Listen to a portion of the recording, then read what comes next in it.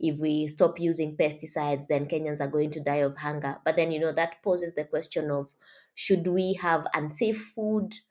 What should be the conversation we're having here? Should it be that Kenyans are exposed to unsafe food, or are we thinking that Kenyans are going to die of hunger? This is The Butterfly Effect, a podcast that shows the big impact a small action can do. Tali Orad is talking to those special people that make a difference with nature and trees. Welcome everyone to The Butterfly Effect. My name is Tali Orad. I'm your host and your butterfly here. My special guest today is Claire Nasike Akello. Claire is a Wangari Maathai scholar and leads the food campaigns at Greenpeace Africa, where she trains local communities on ecological agriculture, food, and seed sovereignty adaptive mechanism to climate change. Campaigns for their adoption by smallholder farmers and its inclusion in agricultural policies in Kenya. She has previously worked at Rocha, Kenya, as an environmental education officer, and there won the Wangari Maathai Scholarship Award in 2015 for her environmental education work with school children in Budalangi. Claire is also the founder of the Hummingbird Foundation, an initiative that seeks to improve nutrition among school children, going through the establishment of organic food gardens in rural and urban areas. She is a graduate of Technological University of Kenya with first-class degree in environmental resource management and currently pursues Masters of Science in Management of Agroecosystems and Environment at the University of Nairobi. In her free time, she loves reading, dancing, and writing articles on her eco-blog, which has been nominated twice for Bake, Kenya's Bloggers Award. Welcome, Claire, to The Butterfly Effect. Thank you so much, Tali, for having me today. I'm pretty excited to be part of the conversation today. Me too. So I would like to start from the beginning. So you are a Wangari Maathai scholar. What does it mean? Yes, I am a Wangari Maathai scholar. That means that I was awarded the Wangari Maathai Scholarship in 2015. And the Wangari Maathai Scholarship is named after the Nobel laureate, the late Professor Wangari Maathai. Mhm. She was a renowned environmentalist across the world, and she came from Kenya. And so the scholarship is awarded to young girls between the ages of 18 to 25 who are engaged in community work that is environmental based, and they're also studying at the university. So at the time, I was undertaking a degree, a bachelor's degree in environmental resource management, and I was also running a community project in my village where I was teaching school going children how to make briquettes and to plant trees. So that's how I got to win the Wangari Maathai scholarship. So tell us a little bit about the village. I mean, it's not something that, I mean, every girl wakes up and decides, well, I'm going to teach kids about the environment and to plant trees. That's totally. The village has a very special place in my heart. I grew up, not really grew up, but I spent my younger years in the village with my grandparents. Although I was born in the city, I've been raised partially in the city, partially in the village. So I don't know what to call myself. Maybe I'm a blend of a village girl and a city girl. I don't know. But the village has a very special place in my heart because I spent my younger years there with my grandparents, and my grandmother was a herbalist, Hmm. and that essentially meant that she knew a lot of trees and their uses. And so most of the times we were in the field with my grandmother, or we were in the hills, on the hills trying to get something to heal something, like Hmm. Hmm. I remember vividly that pregnant women would particularly come to our home. She was also a midwife, so she was a herbalist and a midwife. So I remember a lot Hmm. of the times pregnant women or mothers with young kids would come to our home, and they would always, say, my kid has a problem, my kid has this and this, can you give me something? Or I'm feeling this rash on my skin, or my child has this, can Hmm. you recommend something? And my grandma, weirdly, she knew what to give. Yeah. And so that's where I picked that love for environment, the love for trees, the love for nature. So it emanated from the village. And our homestead had a lot of trees. So I knew most of them in my native language. So when I embarked on studying environmental science, that's when I started connecting them to now the scientific name. And Hmm. the one thing that really amazed me is that what my grandma, I still remember some of the trees that my grandma used to get medicine.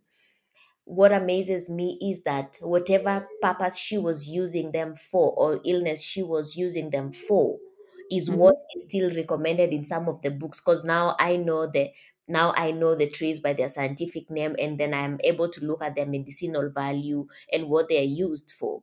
And I recall clearly that my grandma was using that kind of tree for that particular illness. And for me, it really blows my mind away, because she didn't have a proper formal education like I have.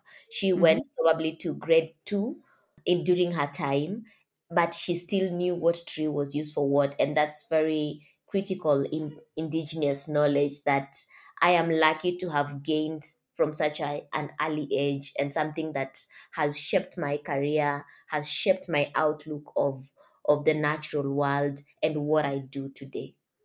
Do you use that knowledge? Do you pass it on? Yes, I do. I pass that knowledge on. I run a volunteer organization. It's called the Hummingbird Foundation. So Hmm. basically, the Hummingbird Foundation takes a little bit of a different approach from what my grandmother used to do. But I still teach kids how to grow food, but organic food. And these are children in the informal settlements, these are children from my village.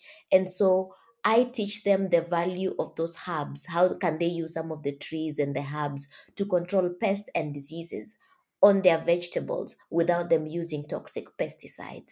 So, still, in a way, I find a way of merging that knowledge with the knowledge my grandmother taught me to teaching these kids. It's not all lost. I find avenues in which I can add that value. I can teach kids about some of those trees, what are their importance, and it doesn't just limit them to the vegetable gardens only, but we also have environmental lessons where we talk about what are some of these useful trees. Like the neem tree, for example, is very useful for the people for my people in the village. We Hmm. call it mwarubaine, and we use it for almost everything. So that's how I am trying to pass on the knowledge to young kids, because I believe that when they get to learn this thing when they're still young, they're able to pass on this knowledge and then also develop a relationship with the natural world, like I did when I was young. Do you find that they pass it along to their parents and their parents starts to apply it as well? I think so. I remember when I started one of the gardens in the slum called Madare, the parents were not very cooperative and supportive of the program, because we were running it as an after school program, so the kids had to stay behind, and over the Hmm. weekends they had to come to school, and sometimes would ask them to bring water so that we can water the garden. And some of the parents were not very supportive of that idea. And I recall one term, once the schools were going to close, so we had a ceremony where the kids harvested the vegetables from the farm, the coriander, the spinach, the kales, Hmm. and all that. The kids harvested. And then we rewarded one of the kids who was really hardworking, who used to take care of the garden more than everybody else. We rewarded him by paying his school fees for the next term. Wow. And I think that gave the parents a different outlook when they saw the kids coming home with vegetables, and they saw them, they saw them like really enthusiastic about the garden, about what they've been learning. And so for us, that was like really a changing point. And so nowadays you find that some of the schools that we no longer visit because of, time and all that, the kids really want this program, but because of the capacity that we have to limit to only two schools or three schools, Yeah. because it's not just a one off kind of thing. It's a lesson. We take them from one lesson to the other. Like, we start with learning about the soil. What's the importance of the soil? What does the soil what's the role of the soil in terms of storing carbon? Where are soil microorganisms? What do they do in the soil? And then we move from the soil, we go to plants. What are some of the beneficial plants? So it's a step by step process that takes time to actually Yeah. teach the kids. We just don't do it as a one off program. You also work at Greenpeace Africa, right? Yes, I do work at Greenpeace Africa. I head the food campaign at Greenpeace Africa. Been working there for the past 4 years now on the food campaign.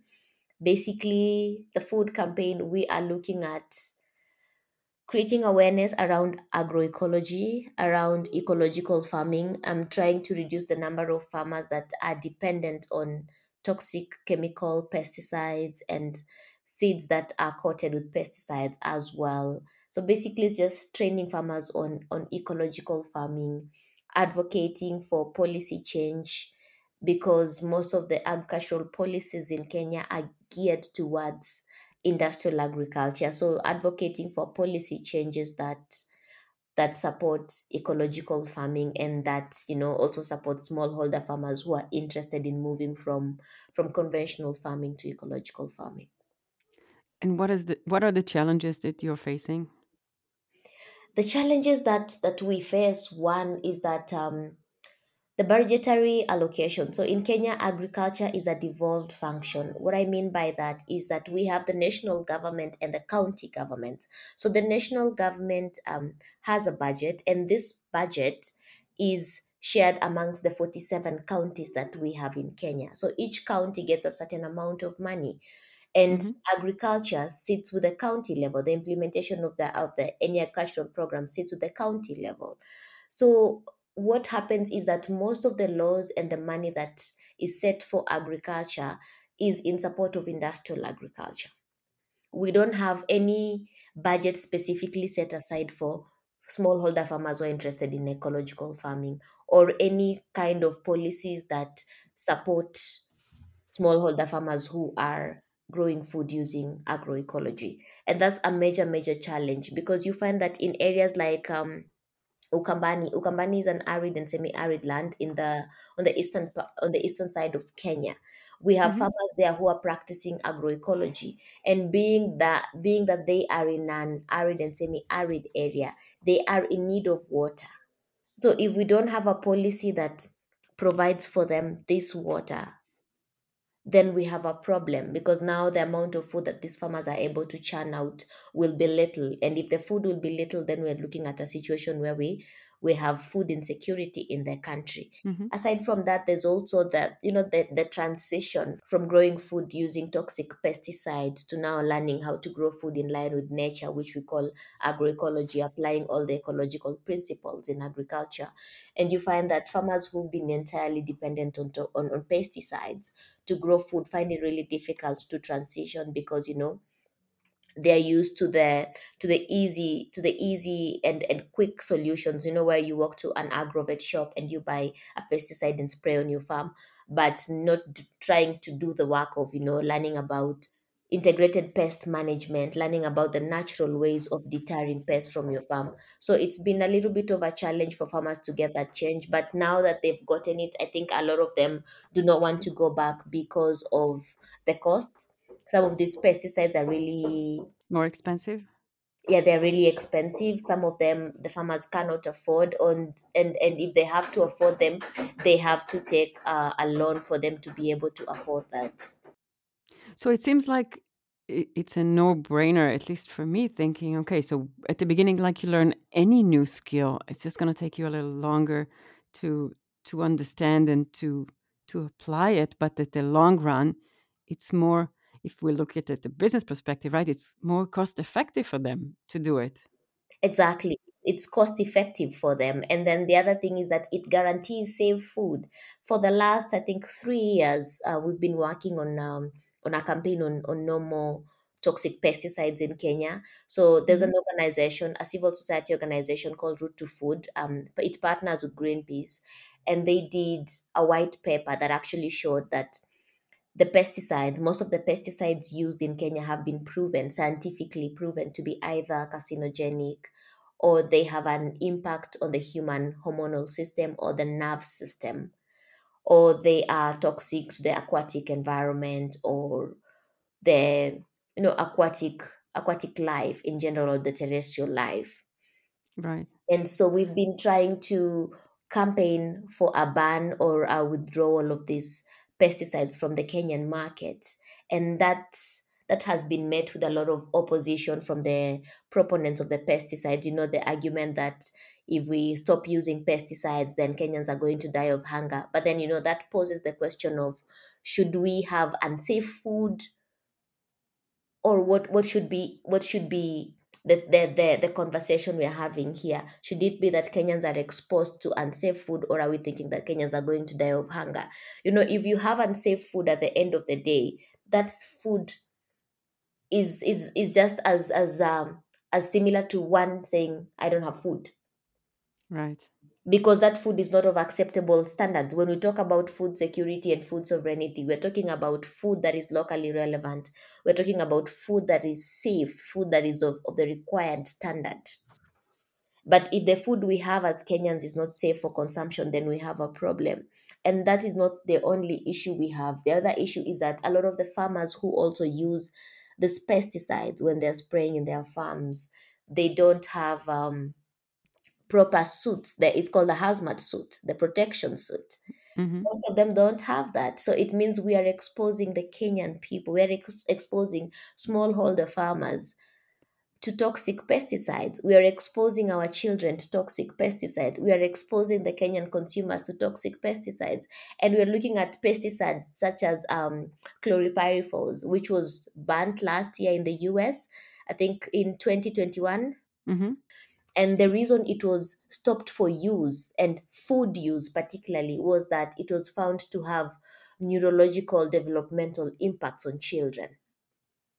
So it means that that pesticide Yeah. is particularly, it particularly affects children. But you won't believe this, that pesticide is still registered for use in Kenya, and it's used on wheat, and in Kenya we grow wheat.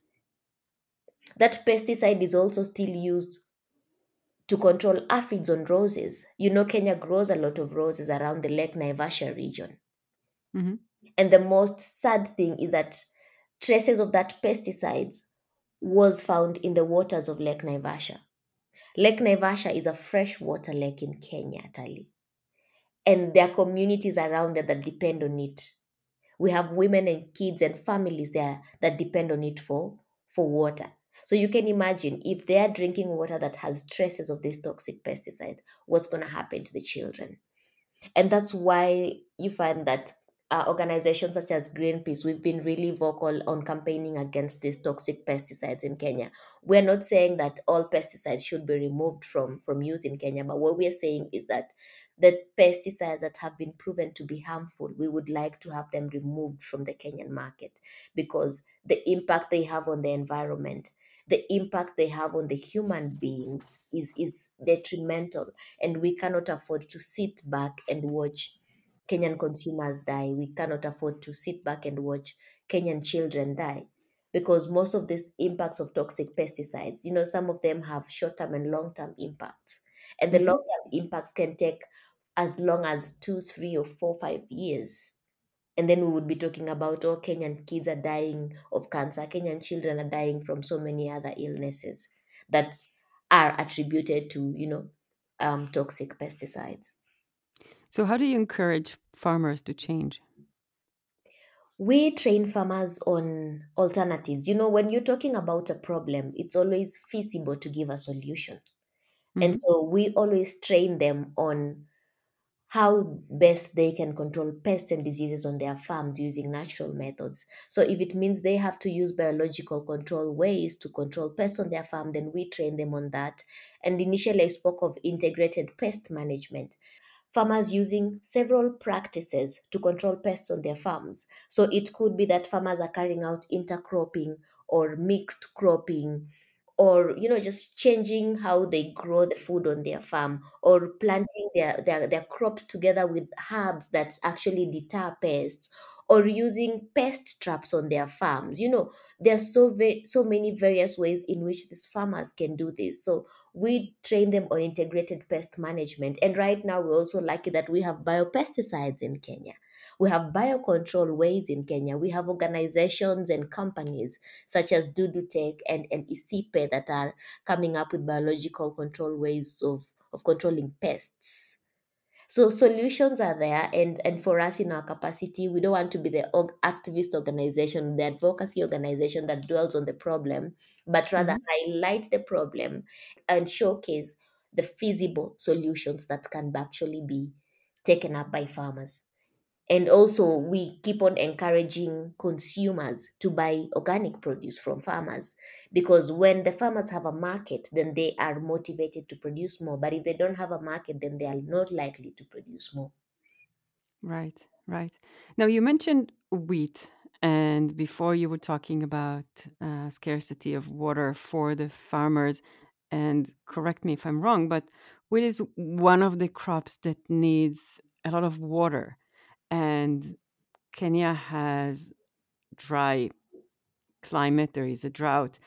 Is there anything that other challenges that the farmers are facing that may be suggesting them other alternatives? I mean, instead of, I don't know, growing wheat, grow something else?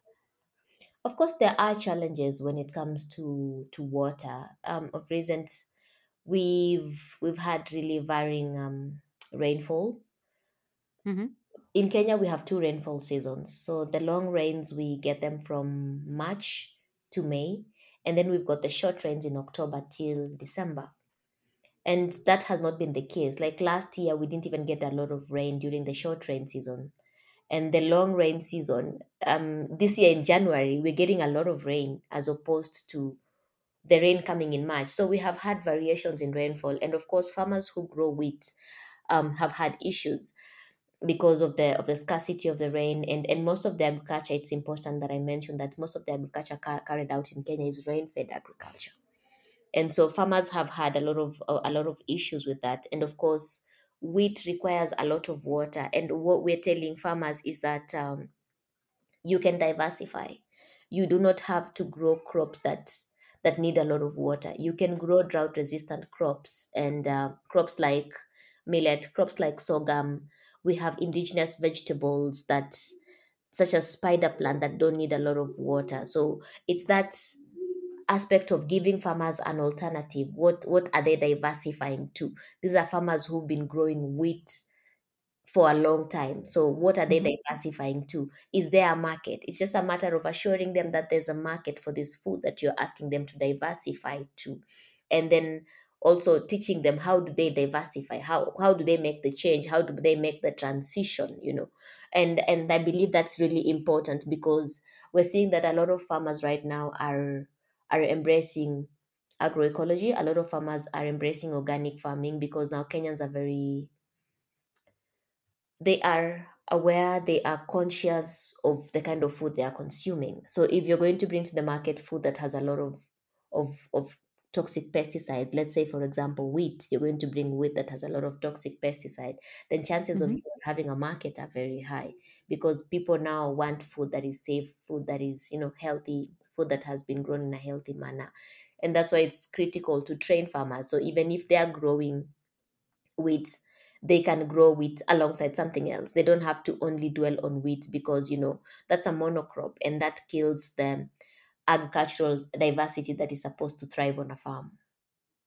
Right. And I mean, climate change effects are Hmm. it's mostly affecting countries like Kenya, Hmm. and which is really unfair and really frustrating, but it is the case.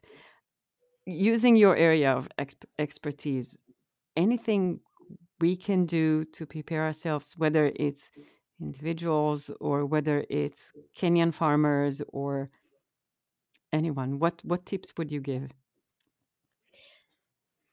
We are experiencing the impacts of climate change, and unfortunately, Kenya is one of those countries that is hit hard. The droughts, the floods. Just recently, we had about 2.1 million Kenyans, being Hmm. at risk of starvation because of drought. We've had pastoralists in the northeastern part of Kenya losing their livestock to drought.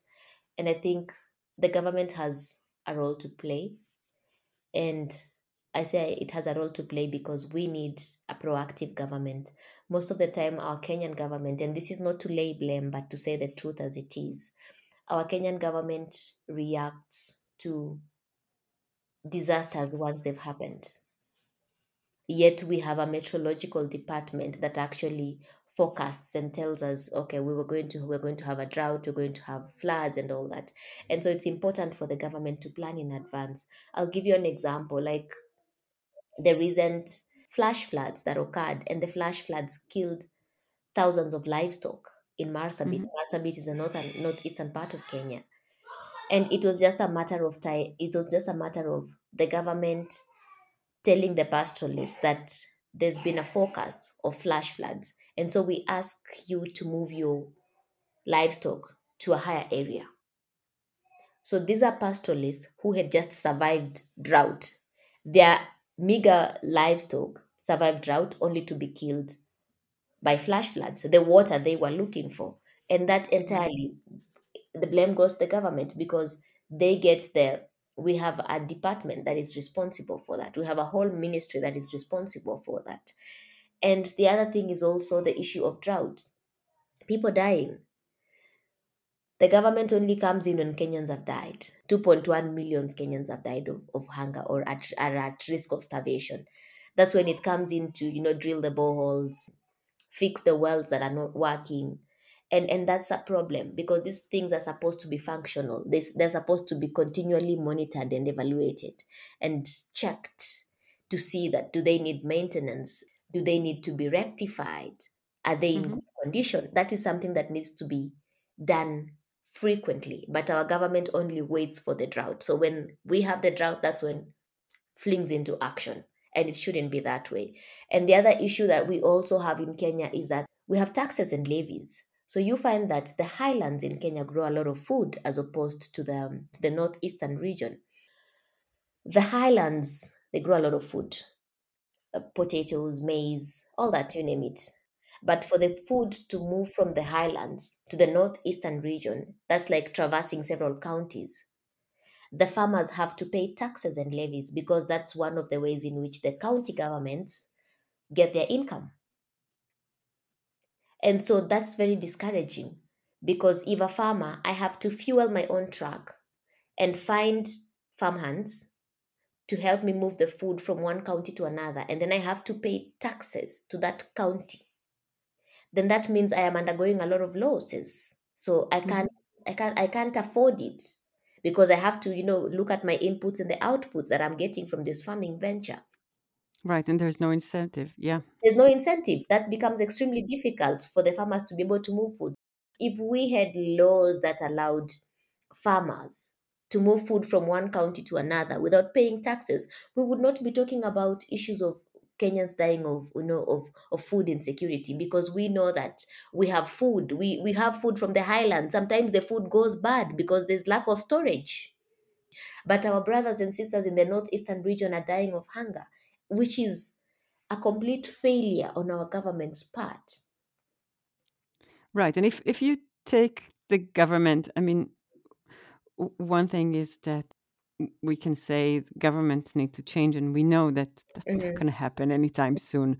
mhm, So, what the people can do? I mean, you joined Greenpeace and you're doing as much as you can, but mhm.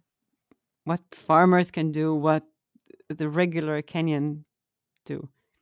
I think what the farmers can do, and that's what we've been training them a lot, is to diversify because a lot of farmers in Kenya grow maize. Most of them grow maize. Maize is our staple food. So you walk into any farm, you just find maize. So when the drought comes, because maize needs a lot of water to germinate, hey? So Hmm. when drought comes, everything is lost. So what you're teaching them is to diversify. We had the long lost indigenous crops that our forefathers used to grow during the drought season that grow really well with minimal water. So we're teaching these farmers to sort of diversify, grow several crops on your farm so that if the maize dies, you at least have the millet, you have the sorghum, you have the cassava, you have the indigenous vegetables, because I know the spinach will die because it needs a lot of water, but the Hmm. indigenous vegetables such as the spider plant will not die. Yeah. Yeah, so we're teaching them. about diversification, like growing those plants that need minimal water to grow. Do you see younger people joining and become farmers, kind of like ecological farmers, or they're staying away from that role? If you talk of younger people joining ecological farming, well, I'm a living example, am I not? But of course, yes. We have young people who are enthusiastic about farming, who are joining this farming venture, who want to grow safe and healthy food, and it's really encouraging to see that movement of organic young farmers grow. And we are hoping that this picks up, and we have more young people who are interested in farming, because agriculture has a different role it plays in the community, and it's a nourishing role that agriculture plays in the community. Apart from just sustaining livelihood, there's something fulfilling about working with your hands, just trying to grow food, learning from your failures, trying again. It teaches you something, like most more of builds your character. It doesn't just sustain the livelihood, but sort of builds your character, teaching you patience, teaching you how to do things in a different way, which is very good. And I'm hoping that more young people can actually join in. And in my case, how I get young people to join in is that I use my platform, like my social media platforms. Hmm. I use them to give out information about, I talk about everything: pesticides, sustainable agriculture, agroecology. What can you do? What can't you do? I talk about literally everything on my social platforms. I talk about agricultural laws. I talk about literally everything. How can you grow food in pots if you live in an urban area and you'd like to grow your mini hubs and stuff? So I also Hmm. talk about that. So you share your knowledge just like your grandma shared hers. I love it. Exactly. Claire, what is your favorite tree? My favorite tree. Let me think about that. Nandi flame. The Nandi flame, it has a red, beautiful flowers. Red, beautiful flowers. It's like when it flowers in Nairobi, I just sometimes I find myself just standing and gazing at it. It has like flaming hot red flowers, and Hmm. they're beautiful. Nandi flame is a beautiful tree. It has beautiful flowers. I adore it just for that reason. Like, it gives me peace. It just gives me peace. When I look at it, I'm like, that's beautiful to watch. Oh my God, Yeah. that's beautiful. Mhm. Thank you so much, Claire, for inspiring us and with your stories. And please don't be discouraged. Keep on fighting and keep on changing. Thank you so much, Tali, for having me. I really enjoyed having this conversation. I hope we can do this sometime again.